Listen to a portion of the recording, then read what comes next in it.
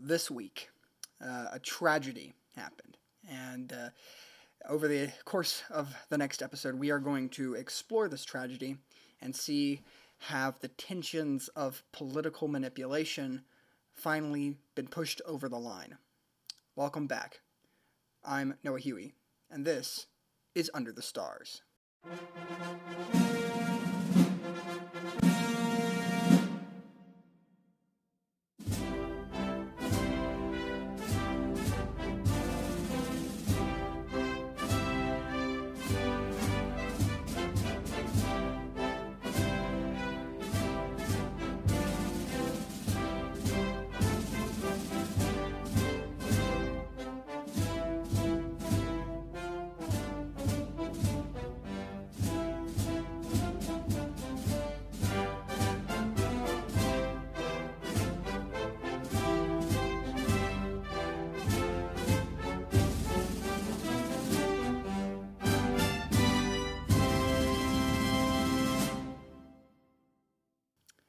Hello, everyone. Welcome back to the show. There's a few things I need to mention before we actually get into the episode.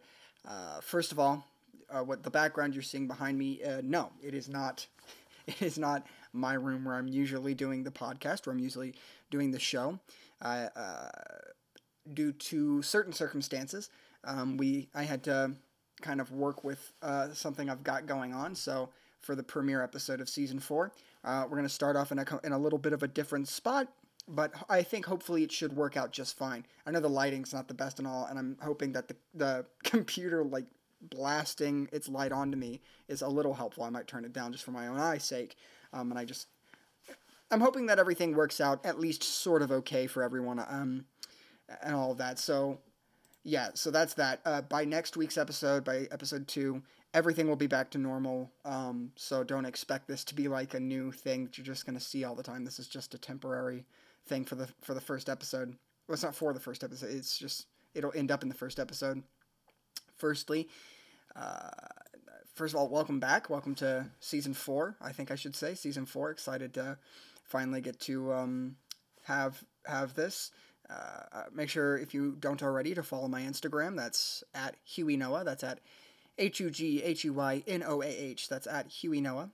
Also, you can support the show by buying my merchandise. It's in the or my books in the shop section of my new website, which is https://realnoahhuey2135.wixsite.com/ under the stars show, all one word, / I believe home it is. Or maybe it's just Under the Stars Show and that's where it stops. I don't fully remember. It's at the shop section. The new website, you can find it also on my Instagram, so you can just go there. But yeah, that's the actual link and all that. But without further ado, let's go ahead and get into it, because just like last year, like the year before, year started off with a bang, and a quite literal bang, and a very big disgrace to the United States of America. So let me read through this for you for a moment. I'm sure you're already aware of it. I highly doubt people who listen to this show, even people who listen to my show for the very first time, don't know about this, especially if they are from the United States. But let me read it anyway. So, the U.S. Capitol is once again secured, but a woman is dead after supporters of President Trump breached one of the most iconic American buildings, engulfing the nation's capital in chaos after Trump urged his supporters to fight against the ceremonial counting of the electoral votes that will confirm President-elect Joe Biden's win. Shortly after 1 p.m. ET, Eastern Time, Wednesday, hundreds of pro-Trump protesters pushed through the barriers set up along the perimeter of the Capitol, where they tussled with officers in full riot gear, some calling the officers traitors for doing their jobs. About 90 minutes later, police say demonstrators got into the building to the doors of the House and the Senate, or they were being locked. Shortly after the House floor was evacuated by police, Vice President Pence was also evacuated from the Capitol, where he was to perform his role in the counting of the electoral votes. An armed standoff took place at the House front door as of 3 p.m., and police officers had their guns drawn at someone who was trying to breach it. A Trump supporter was also pictured standing at the Senate I don't know what that actually is supposed to say. I think that's supposed to say something else, but it looks like there's a typo there. Is standing near the Senate earlier. A woman is dead after being shot in the chest on the Capitol grounds. D.C. police confirmed. More information on the shooting was not immediately available, and a police spokesperson said additional details will come later. Multiple officers have been injured, with at least one transported to the hospital at the time. Smoke grenades were used on the Senate side of the Capitol as police work to clear the building of the rioters. Windows on the west side of the Senate have been broken, and hundreds of officers are amassing on the first floor of the building. The Senate floor was cleared of rioters by 3:30, and an officer told CNN at the time that they had successfully squeezed them away from the Senate wing of the building and towards the rotunda. And they are removing them from the east and west doors of the Capitol. It's not clear if any of the individuals have been taken into custody. Well, that was at the time. By this point now, multiple individuals have been taken into custody. The Capitol Police worked to secure the second floor of the Capitol first, and were seen just before 5 p.m. pushing demonstrators off the steps on the east side of the building, with about 30 minutes to go before Washington, D.C.'s 6 p.m. Curfew set by Mayor Bowser as it started, hoping that would make people go home. Washington police amassed in a long line to push the mob back from the Capitol grounds. It took roughly until 5:40 for the building to once again be secure, according to the sergeant at arms. This is the first time since 1814, during the War of 1812, that the Capitol of the United States was breached. The last time, it was done by the British, and they burned it and the rest of Washington, D.C. to the ground. There are lots of different theories behind why this happened, what's the reasoning, and so on and so on. What I see, what my first thought is, but what I see even to this point, is Trump supporters doing what people on the left have already kind of crossed the line on. So, if you don't already know, my whole thing with political parties and all of these ideologies, the whole political compass, everything and everyone in it, my whole thing is that it actually corrupts the mindset of people. It trains them to seek political utopia. Through an unintelligent populace, they are convinced that if we do not have all power forever on one side of the aisle, well, then America's dead. And the presidents like Trump are big enforcers of this, because Trump, in my opinion, despite his favorable socioeconomic position, is actually very similar to a lot of average people. A very, for the most part, unintelligent person who, this is a man who thinks Fox News is more trustworthy, or did, than the CIA, than the top intelligence and artificials, the top intelligence officials in the country, because Fox News needs ratings. His perception of what reliable sources look like is very flawed, a lot like most Americans. Blinded by ignorance and radicalized by partisanship, I think this is Trump supporters seeing the end of democracy, the end of America, just as Trump said it would be. Trump himself, who I think is highly, highly responsible for this, said, if you don't go up there and fight like hell, you're not going to have a country anymore. Excuse my language. I'm quoting him here, but he said that. Rudy Giuliani came up before him and he said, let's have trial by combat. Who else? Representative Mo Brooks came up there. He said, again, excuse my language here. I think I've avoided it on this show for the most part, but I'm going to use it here. Representative Brooks said, quote, what did he say? He said, I think he said, it's time to start taking some names and kicking ass. Again, excuse the profanity, but it's important to note just how violent the language is. Just how, I would call it over the line, the language is. And it all, you take the culmination of an intelligent, or of an incredibly unintelligent society, blinded by political partisanship and manipulation by political engines whose only goal is to use them as pawns for power, and you throw all this really heavy rhetoric on, if you don't physically go in and try and beat the system to death because you didn't win, well, America's dead. I argue the only point with which America will be dead is the point in which either side truly does get the type of power that it actually wants. Of course, I've been watching the news day after day after day after this is happening, and police, law enforcement officials are saying that there's actually a lot of this may have been pre-planned, and that there's actually potentially plans to do more. I think I talk about that later. I could be wrong. No, so I'll go into that right now since I didn't actually list it off.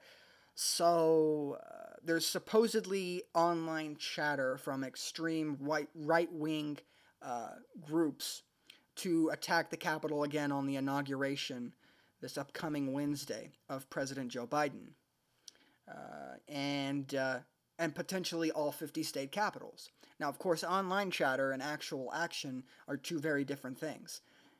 But personally, I believe that it's entirely possible. I mean, if they can pull off what they pulled off last Wednesday, or let me think, now it's 2 Wednesdays ago, then this is entirely possible. It's a matter of not, will they do this? It's a matter of just how angry and blind are these people. Now, of course, there's lots of people on the right that are saying, this wasn't us, it wasn't us. In some videos of people, they're saying, that woman who said she was Mace, she's got an onion in her hand. That's likely. I saw the video. I saw, that could probably be an onion. But then somehow that one woman in a crowd of literally hundreds of thousands, because if there's one thing Trump knows how to do, it's amass a crowd, which actually, in my opinion, is not a good thing. Amassing a crowd means absolutely nothing if your ideas are nothing but dangerous, if not ridiculous. But somehow the conclusion that came to was that because she might have been faking it, most likely was faking it. I've watched the video a couple times, and there's a very high chance that I think that woman probably cut an onion or something and made herself look like she got all teary-eyed and such. But just because that one woman is faking it does not mean a crowd of hundreds of thousands, I mean thousands, are faking it. The other theory is, no, Trump supporters could never do this. It's entirely impossible. It was Antifa. The guy with the bullhorns, that was Antifa. That other guy, Antifa. Everyone's Antifa. Everyone who did that is Antifa. Trump supporters are physically incapable of actually committing an act of violence. Do you know how stupid that sounds? Of course Trump supporters are perfectly capable of committing acts of violence. The notion that it is not physically possible is ludicrous. Human beings are capable of enacting violence, especially when you take into account that not even half the country knows its own rights. So along that basic theory, we go, okay, so if the country's highly ignorant, and if the country really accepts the words of a president who has, if nothing else, spoke with unintelligent babble, and they take his words as if he's God, and the words of an actual statesman of any sort as if he's, Adolf Hitler, well then of course it's possible. I mean, we've seen radicalized groups burn down that exact same, well not burn down, but attack that exact same city. BLM riots, okay? Now, when it comes to the issue of Black Lives Matter, I spoke about this on the episode right around the time Ahmaud Arbery died. I support the movement wholeheartedly because we are only 30 or 40 years outside of the civil rights movement. No, I'm wrong. That's about 50 or almost 60 or 70 years. I've got that mixed up. We're about 60 or 70 years after the initial civil rights movement happened, but that extended up into the 80s and 90s. So yeah, 30 or 40 could still fix. You must understand, legal rights, when it comes to de jure, I don't think it's pronounced de jure. It might be pronounced, I pronounce it de jure. When it comes to the de jure segregation and de jure racism, the law does not recognize race in any sort of way that I am aware of. Okay? I just recently came to grasp with this idea because I was that conservative who constantly said, oh, well, the law, everyone's equal in the eyes of the law, so racism solved. Like, that's not how it works. There are two types. There's de jure and de facto. Okay? De jure racism in the United States is completely over as far as I'm concerned. There is hardly, if any, part of the United States law that even remotely sees African Americans, Hispanics, Asians, anyone as lesser. And if it does at any point, then of course change it, because the basic prospect in the United States is that we are all equal and must be treated as such in the eyes of the law. However, when it comes to de facto racism, of course that still exists. You can't just change people like you can just change the law. It takes decades, maybe even a century, to change the minds of even just a couple people, let alone an entire civilization. Anyways, I'm going off on a tangent. Let me go back to my original point. So, I support the movement, not the organization. The organization is incredibly shady. They've taken in all this money over the course of 7 years, yet black communities have not been helped in any way, shape, or form. Yet all of a sudden these politicians are getting, all this money to campaign off of, and then they campaign, BLM funds them, the organization BLM, it funds these politicians, mostly Democrats, as if they're going to suddenly change everything, and then when they get elected, they don't. When they get elected, they don't even invite them to the White House. But when it comes to the movement, of course, I support it, as should you. But they get violent too. Because a lot of these people either don't... Because the issues they want fixed also have layers to them. Just like how the issues with corruption and stuff that Trump supporters and those QAnon people that they want, and the people who want to drain the swamp, there are layers to that issue. It's not just this cartoon fairyland where it's good versus evil, yada yada yada. There are levels to it. It's part of the complex nature of humanity. And I think but a good number of these BLM people who participated in these riots, not the peaceful protests, but the physical riots, the ones that did participate in it are those types that, again, blinded by partisanship and intellectually disenfranchised by the public school system, if they got a chance to go through even a fairly good school, are in a rage. They want change and they want it now. They don't want to wait. That's stupid. Part of that problem actually is the fact that it is de facto racism that I think we are still dealing with in the United States. They want to legislate away racism. When you've already solved racism, well, not solved racism, when you've already addressed it to the point to which it is not nearly non-existent, when it comes to the legal position of race relations in the United States, there is no further a place you can go. And the problem is the people want to look to elected leaders or to elect leaders and tell them, legislate racism away for me, please. That's impossible. You can't legislate away racism. That is our duty. As people of the nation, it is our duty to look at these instances and to influence our fellow man and to put that seed that intellectual seed in the minds of our communities to go, yeah, racism is bad.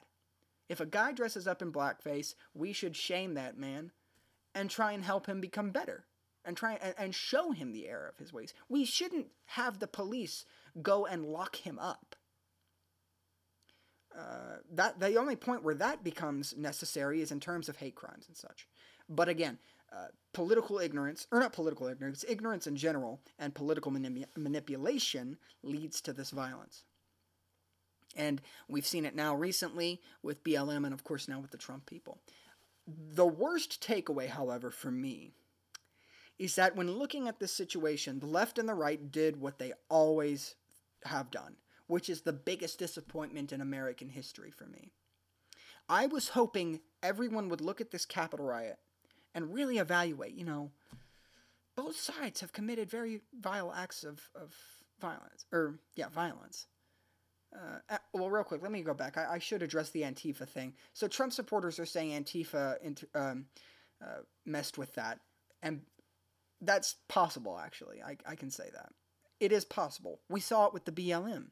There were plenty of BLM protests that were perfectly peaceful, perfectly wonderful, and these Antifa thugs stepped in and were like, let's ruin everything, because they're nothing but degenerate scum who have no life. Um, and so yeah, it's possible, but I'm gonna be honest with you. I don't see it as likely. And even if Antifa did initiate the violence at the Trump rally around the Capitol, do you mean to tell me that it's like 100, 200, maybe even 300,000 people that broke in and committed those violence, all of that was Antifa? I don't believe it. That idea is ludicrous. And it's clearly a sign that your ignorance and the political manipulation that empowers your ignorance has led you to create a bubble of cognitive dissonance around yourself where you sit and rock in a corner and pretend that you are not capable of bad. It is time that we as Americans accept that perhaps these ideologies are all equally bad in their sense that they have become so, perhaps radicalized is the word I should use, in that they all want utopia. They all believe that it is somehow possible. They all have subscribed to the ridiculous notion that my ideals and my ideals alone are all righteous and all good. And everyone who doesn't accept them is an awful human being who either deserves to be silenced or killed. That's what's happening. And what I was hoping was that when the left and the right saw this, they really sat back and reevaluated, are our ideologies that worth it?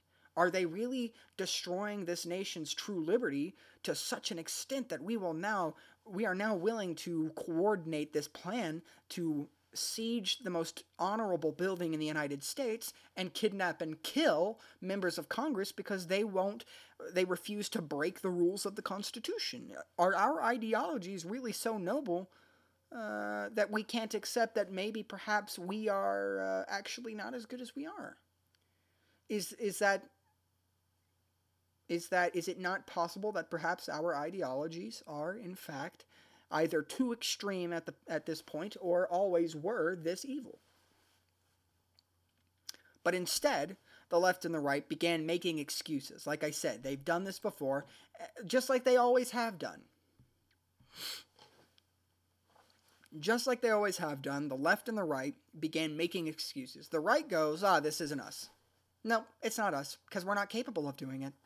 Do you understand how stupid that sounds? Of course you're capable of doing it. You're a human being. Not only that, but you're a human being in a society of human beings that is, in my opinion, some of the dumbest in the world. Of course you're capable of doing that. Dumb people are incredibly over-emotional, and that's actually a wonderful quality. People who are not very intellectually inclined are people who are very emotionally inclined, and that's a very important thing to have. But the problem is, that also means that emotions like anger become strong. And when your anger becomes strong, and you add that to the fact that there's lots of manipulation by people in charge who are the orchestrators of these political engines, Republicans, Democrats, left, right, who only intend to use you as pawn for power, it obviously it's going to culminate to this.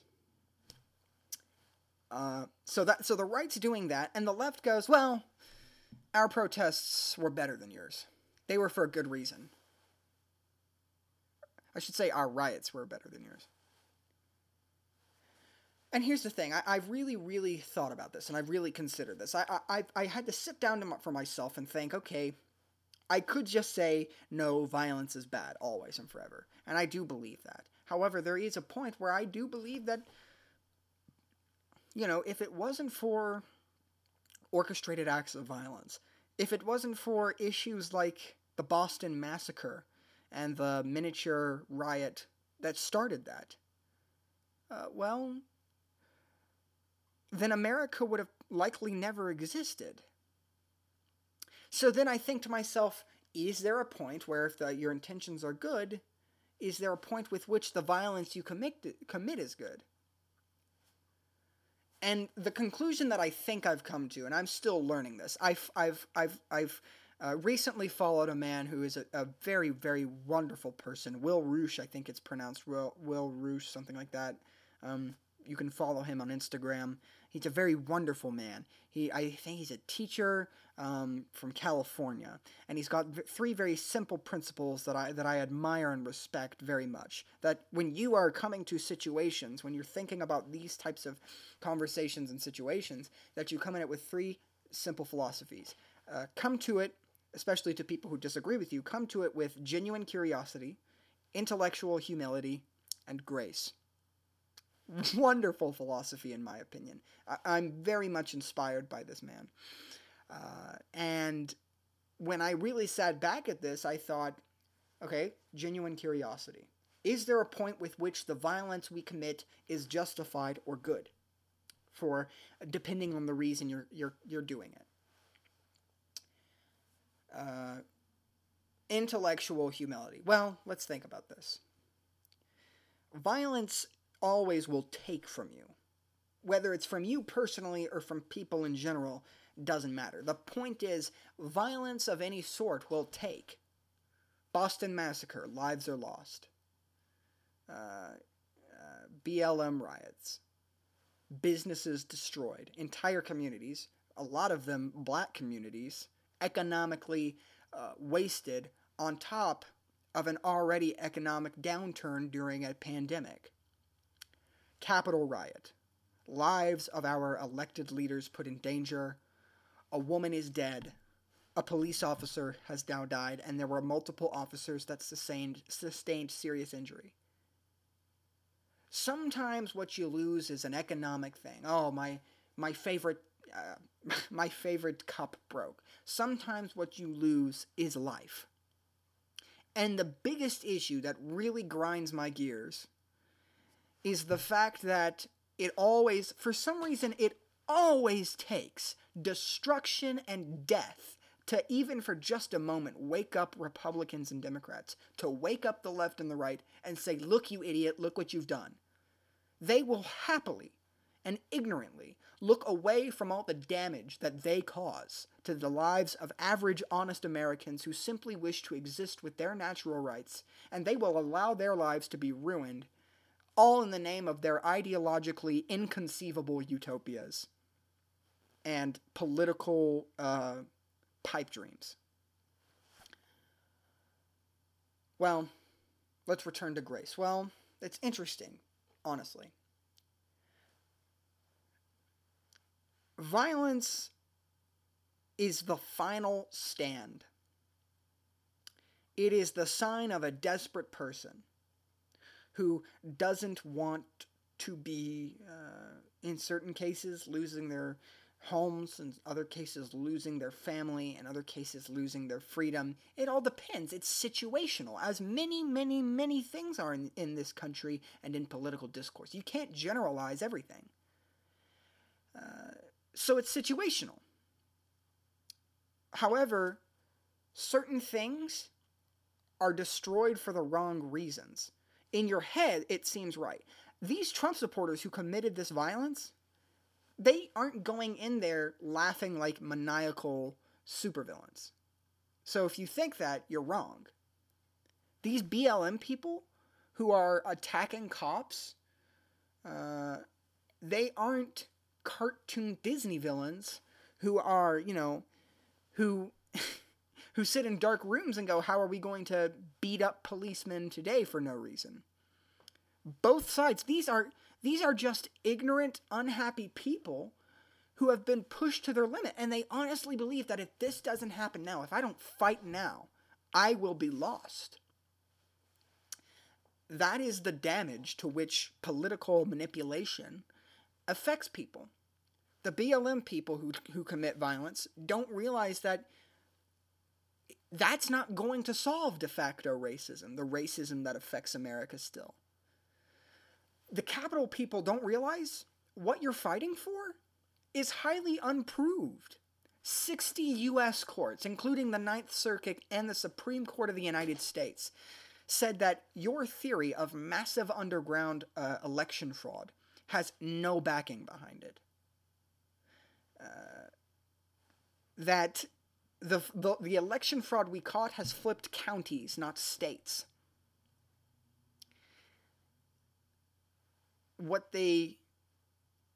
What happens then is that you must realize, well, perhaps these ideologies, perhaps the political engines with which, or the ideals we subscribe to, what if they aren't all righteous? There's a very basic idea that should be in federal government and in government in general. These people want to protect their natural rights, and these people want to protect their natural rights, and they don't want to intrude onto each other's. That is the idea that I think could sustain a Congress split by political party, by ideology, and it could still stand. I used to believe that we had to go independent, that they just couldn't exist. And a part of me personally thinks that we should still do that. But when it comes to an actual strategy, it's not about kicking them out. It's about bringing them back to reality. Oh, there goes gravity. I'm going to put the rest of the song in their part. But I've lost my train of thought because of that joke. So what matters is getting them to wake up. That is why I refuse to take a political ideology test. That's why I refuse to accept or acknowledge the political compass, because this is what it does. It creates ignorant partisan violence based upon inconceivable utopias and the strive to make one out of an already free society.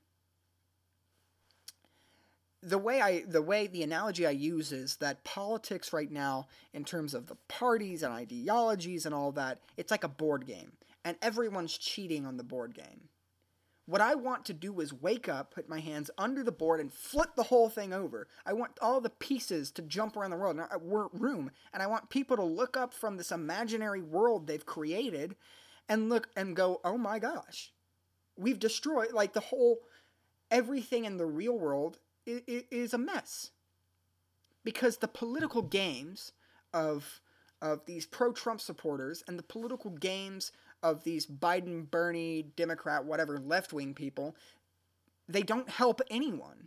All it does is further create the contention that is destroying this country and take away from the integrity of the notion that we are not here to destroy each other. We're here to preserve the natural rights of people like us and to make sure we don't step on the natural rights of people not like us.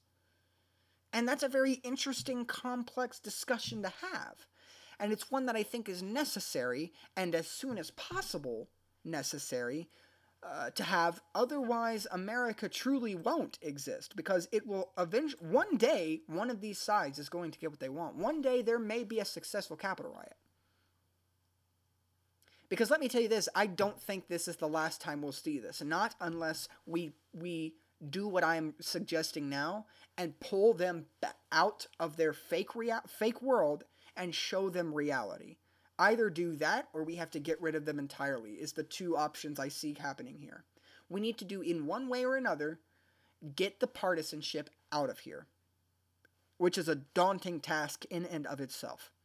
But it is a necessary one if we intend to preserve the dignity and the basic notion that we are here to protect the natural rights, among which are life, liberty, and the pursuit of happiness for all citizens.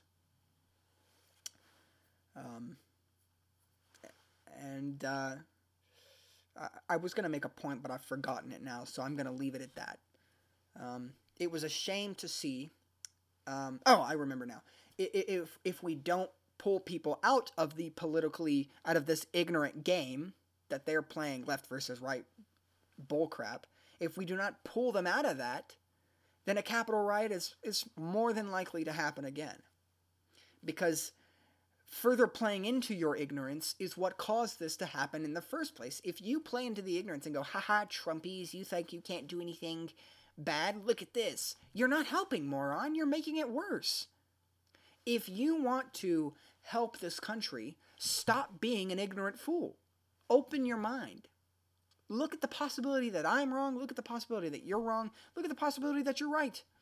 It's about being okay with being wrong. It's about wanting to preserve the natural rights of your fellow citizen.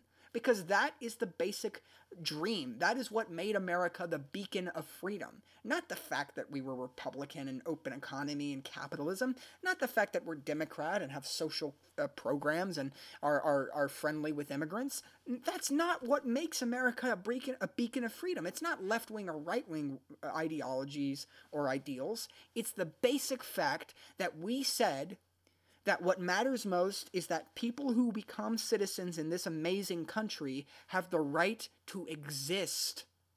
There are so many countries that don't have that right. There are so many people that live under fear for their religion, for their sexual orientation, for their identity, for their political beliefs, for any reason. In countries like China and now Hong Kong, which is now part of China, people simply don't get to exist at all. So this idea that there's a country out there that just says, yeah, you can exist. We're only going to stop you if you threaten everyone else's right to exist. Like, that's amazing. But it's getting ruined by the partisanship of the left and the right. And so we need to get rid of that partisanship and remind everyone that we are not here to preserve one side or the other. We're not here to decide which one is better, because neither one is better. You know what's better? Freedom is. Real freedom. Not this prepackaged fake version that the left and the right sell you so that you'll vote for them. No, the real one. The real one where a communist and a capitalist live next door to each other, vigorously debate their economic beliefs, and still are able to go to the neighborhood barbecue. Like, that's fantastic. There's almost no other country where that's possible. And thanks to us, other countries are opening up that possibility.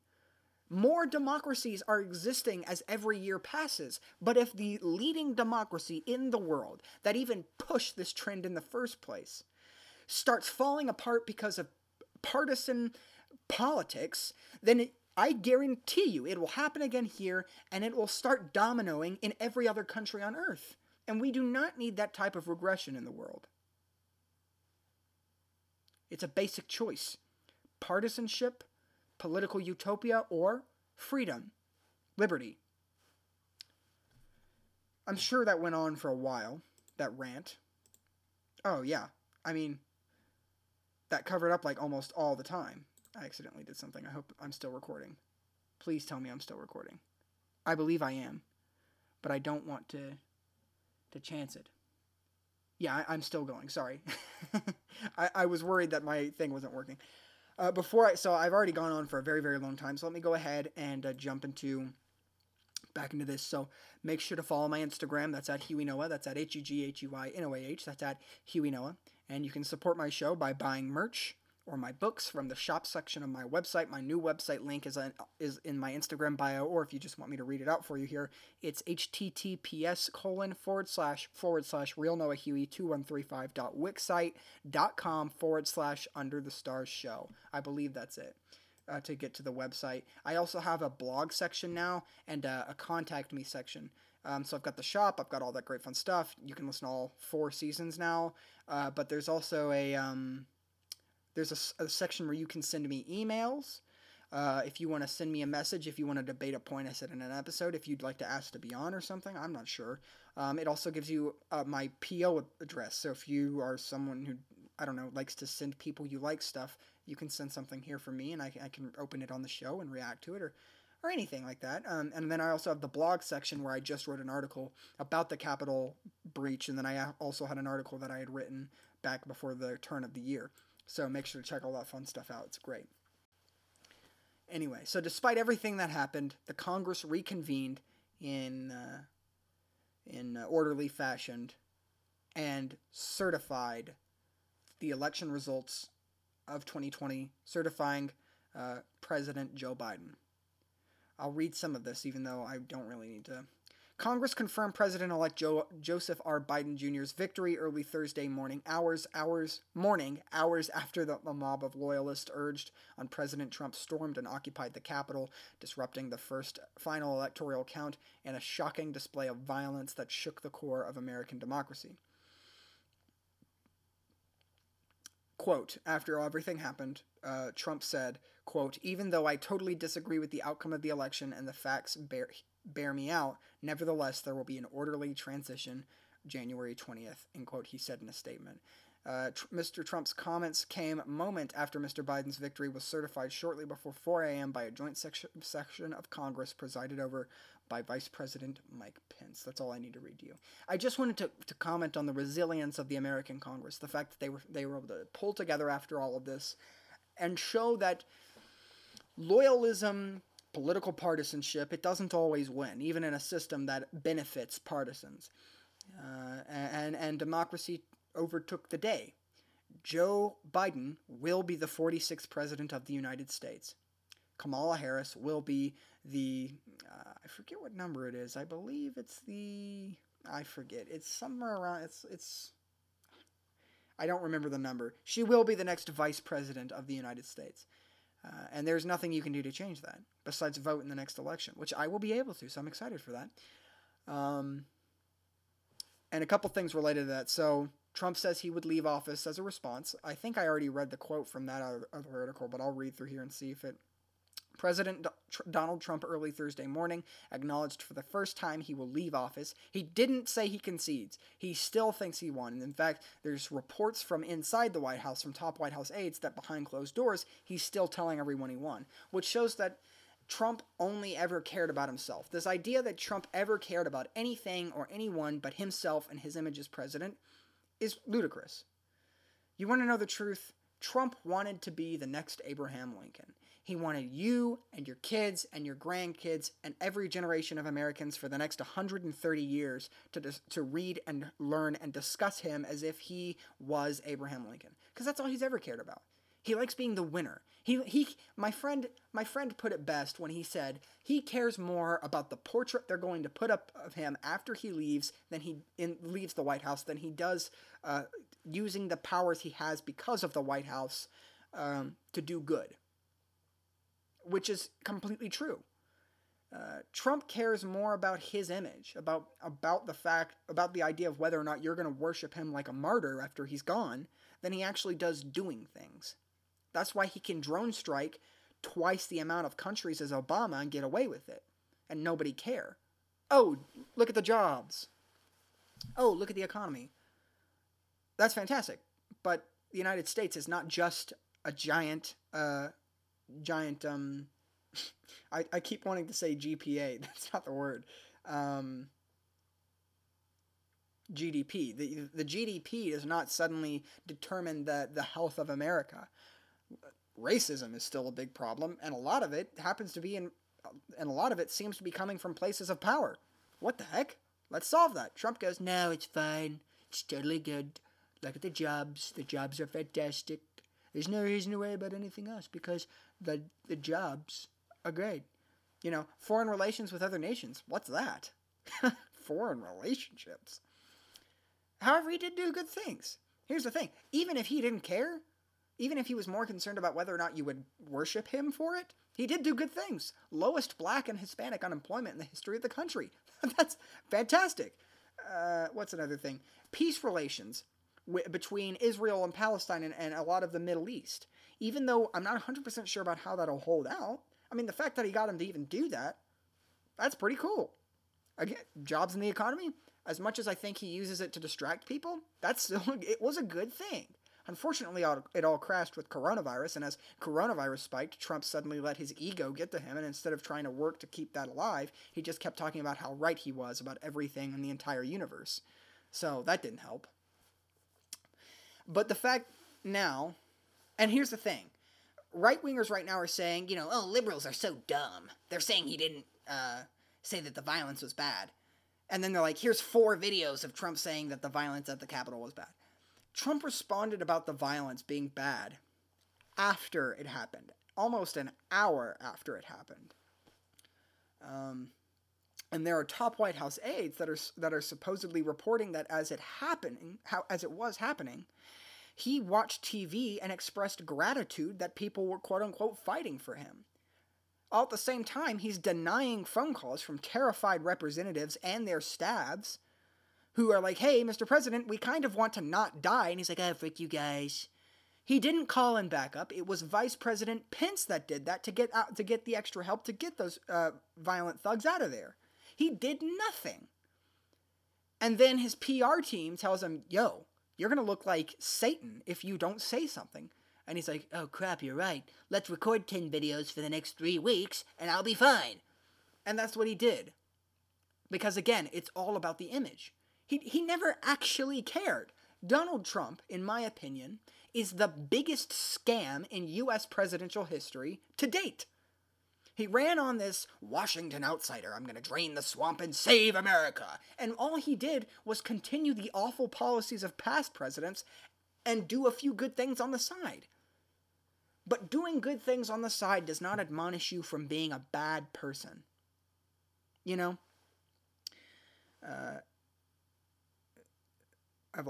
Sorry, I had a brain fart there. My point is that it was never about the people. It was never about doing things for people. Trump is an easily bought-off billionaire moron who will believe almost anything you tell him so long as it kind of makes sense and makes him look like a god. Because again, it was all about being worshipped as the next Abraham Lincoln. It was never about doing anything but being worshipped like the next Abraham Lincoln. But I am glad that he is leaving. I am glad that he agreed to get out. He may not be conceding. He may not be admitting that he's wrong and he lost. Because again, he is not someone who will admit he lost. But I am glad he's leaving. But to add insult to injury, he won't be at the inauguration. It'll be Vice President Pence who will be there to help with the process of the inauguration, with the ceremony of it next Wednesday. But Biden says that's a good thing. So President-elect Joe Biden said Donald Trump's decision to skip his inauguration is, quote, one of the few things he and I have ever agreed on, end quote. It's a good thing, him not showing up, Biden told reporters Friday in Wilmington, Delaware, at a news conference. He exceeded even my worst notions about him. He's been an embarrassment to the country, embarrassed us around the world. He's not worthy to hold that office. However, Biden said he is glad Vice President Mike Pence will attend his inauguration. He's welcome. I think it's important that as much as we can stick to what we have been the historical precedents on how an administration changes should be maintained. And so Mike, the Vice President, is welcome to come. We'd be honored to have him there and move forward in the transition, Biden said. I don't like Biden, let's be clear. I don't. I think he's a two-faced, backstabbing political liar. He's like Obama, but white and dumber. He's another senile old man. He's passed policies that destroyed the lives of African Americans. But I'm not sure if he even writes his own speeches. I don't know if he works with people to write them. And I know he's got to have a giant teleprompter because he can't remember for anything. Regardless, Biden has a way of delivering. It's not just about what he's saying, but it is about the way he says it that is not comforting, perhaps, but it's, what's the word I'm looking for here? I guess comforting is the word I could use for now, given that I can't remember it. And I respect that to an extent. I don't like him, but I will respect that. And I'm glad to see that kind of... And let me say this. Or maybe I shouldn't. I'm not sure what I think quite yet. I think I'll let it culminate still between now and next episode, and if I change my opinion, we'll come back to it. So, and then one final thing about the rally, about all that. It was revealed shortly after that before the riot happened, before anything happened, it's revealed that Trump bullied Pence into trying to circumvent the Constitution and simply send back votes to the states. Let me find the actual...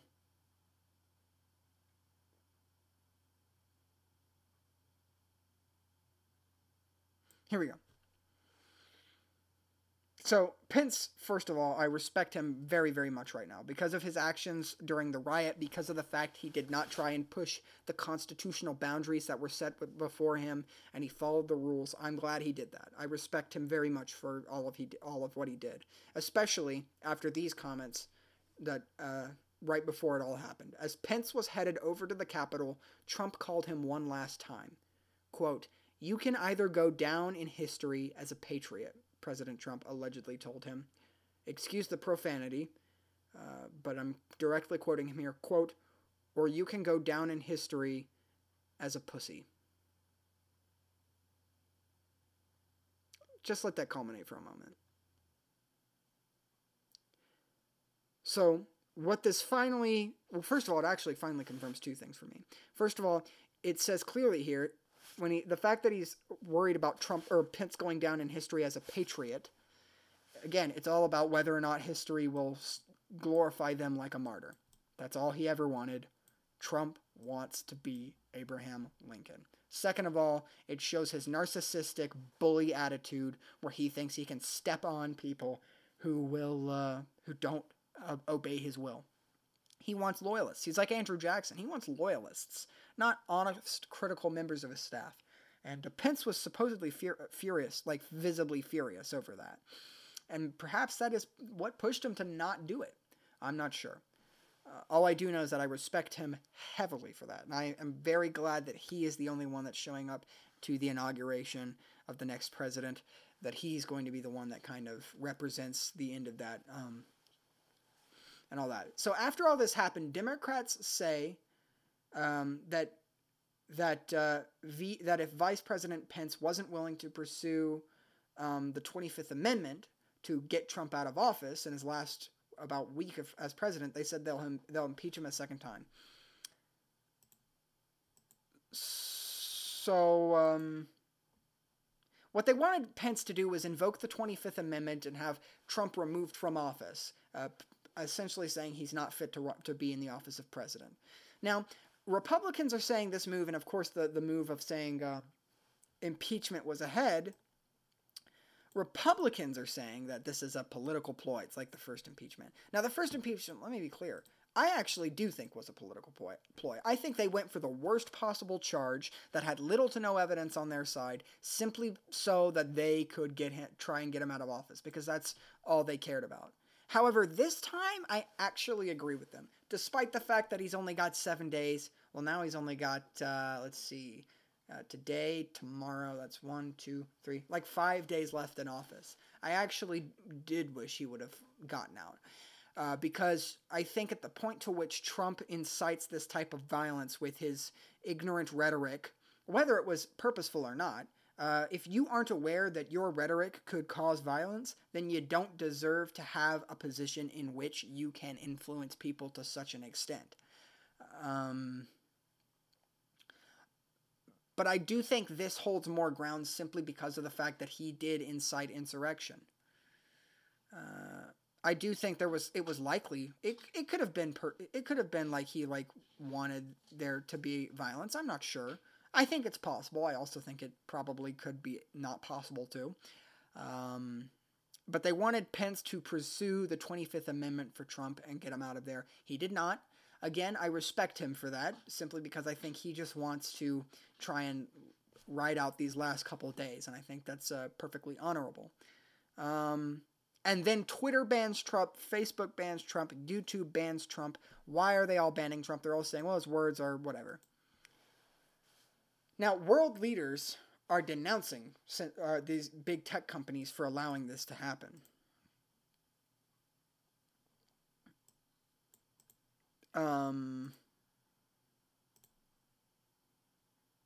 Sorry. I don't know what's going on. World leaders are denouncing it, but the website is suddenly blocked and I can't find it. All I know is that world leaders across the world are denouncing Trump's Twitter ban, saying, no, he should not be banned. Why is this? Well, conservatives are also denouncing his Twitter ban. And for the first time I've ever seen, liberals are suddenly in favor of private business doing stuff. What? So a lot of people are saying that Trump's Twitter ban, it sets a dangerous precedent that these companies can just ban world leaders from speaking. Now, the argument is that, well, his words are so dangerous that they caused an insurrection. Why should he be allowed to speak? On that hand, I'm like, well, that kind of makes sense. But on the other hand, I'm also thinking, well, this gives Twitter, Facebook, YouTube, it gives these huge company monopolies the right to ban world leaders from speaking. Potentially because they disagree with them, because let's be honest, these sites have biases. They absolutely have biases, and they absolutely cater towards their own biases. Groups like Project Veritas, of which I don't fully, like I'd say I respect, or not respect them, that I love them, but I respect them, because they uncover a lot of bias in places like Twitter and Facebook and such. So what's important then is that if they can ban world leaders they've wanted a reason to ban Trump for years, for 4 years, first of all, and they finally got it. But this sets a dangerous precedent for other world leaders, as well as for average people, in my opinion. And I actually agree that he should have not have been deplatformed because of the fact it sets a dangerous precedent. I see the thinking that, his words incited such a dangerous thing, why should we allow him to speak? But, I mean, why do you let... I forget, Ayatollah, I think it is, who is a man who constantly is talking about how gays should be killed. Why do you let Xi Jinping speak when he's a man who, not just with words but with actions, is putting Uyghurs, Muslims, blacks into concentration camps in China? Why are we letting these other violent, extreme, horrible people say these awful things, but when Trump does it, it's suddenly, oh, no, this is too far. This is way too far. Let's also look back at I believe it was the Ugandan election. They, blocked all of their people from using Twitter, and Twitter put out a statement saying, no, it wasn't Twitter. No, yeah, and Twitter was like, nah, you can't ban us because social media is important to free speech. Another thing was Mark Zuckerberg made a statement on Facebook years ago, and a wonderful man, John Burke, confirmed that this was real, was talking about that even if someone's beliefs or the things they say on Facebook are wrong or bad, it shouldn't be our ability as a company to block them, because that gives us an amount of power we don't deserve to have. Of course, that's not exactly what he's saying. I was paraphrasing there, but that's the general consensus. And that consensus is right. If you give these people the power to block people, block world leaders, especially sitting world leaders, then it sets dangerous precedents for censorship in the future. In my opinion, I think we need to reevaluate Section 230 of the Communications Decency Act of, I believe, 1996. Not completely abolish it, but reevaluate it. It was designed during a time in which these companies were not these huge internet monopolies, which they are now. It was a time when it seemed fair to protect them, but these protections, I think, have actually become dangerous to these companies because they are not these small little guys that need to be treated as like a third source, as a third party. These people need to be held accountable for the things they are and are not blocking. Whether that actually means reevaluating Section 230 of the Communications Decency Act is debatable. But I do think something needs to happen there, and I think we should definitely not allow them to fully ban the accounts of people, of world leaders. Now, I'm not a Twitter user. I don't ever want to use Twitter again. Twitter, I don't think anyone should use Twitter. I think social media, but especially Twitter, is a cesspool for bad ideas to become popular. Social media further helps empower the stupidity. Well, I say stupidity. I should probably use the word ignorance is better. All social media helps empower often the ignorance of the American mind, but of minds everywhere. It's incredibly powerful to enlighten your mind, but you have to actively go in there and set it up so that, the algorithm will constantly work in the favor of enlightening you. But a lot of people don't already do that because a lot of people are already ignorant going into this situation. So what then is important to realize is that people then create a pattern with the algorithms in which ignorance is constantly being thrown in their face because they go to seek it out. It creates an echo chamber. It empowers partisanship. It does no good to sit on social media, get your information from social media, or to promote your overall discourse in social media, because it often empowers bad ideas to become popular, which I think is incredibly dangerous. One more time, I want to make sure to remind you to follow my Instagram. That's at Huey Noah. That's at HUGHEYNOAH. That's at Huey Noah. Make sure to support the show by buying my merch, my books in the shop section of my website. That's https://realnoahhuey2135.wixsite.com/under the stars show. There's lots of cool stuff on there. Make sure to check it out.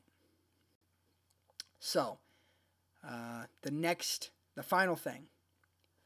The House undergoes a second debate on impeachment and impeaches for the second time President Trump. He's the first president in U.S. history to be impeached twice, and his Senate trial is expected to go under after the inauguration, which is interesting.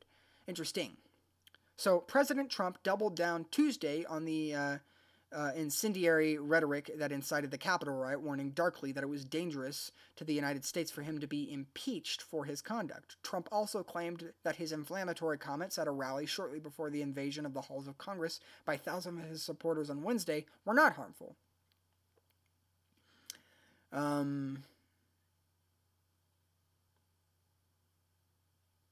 Quote, this impeachment is causing tremendous anger, and you're doing it, and it's a really terrible thing that they're doing, Trump said, apparently blaming reporters for his looming impeachment. For House Speaker Nancy Pelosi and Senate Democratic leader Chuck Schumer to continue this path, I think it's causing tremendous danger to our country, and it's causing tremendous anger, he said. The president then added, I want no violence. Unfortunately, however, for him, it was too late. The House voted for the first time to impeach the president for a second time. And this is the first impeachment that is as bipartisan as it was. 10 Republicans, including number 3 Republican Liz Cheney, voted yes on impeachment with the Democrats. I respect those Republicans highest amongst any of them. And it's an interesting thought. I think it's warranted, and I think there should be a Senate trial. Mitch McConnell, first of all, said in a statement that he is furious with Trump, so that blew me out of the water. And I think he's open to the idea of an actual trial, in which will take place after the inauguration, which is a strange thing.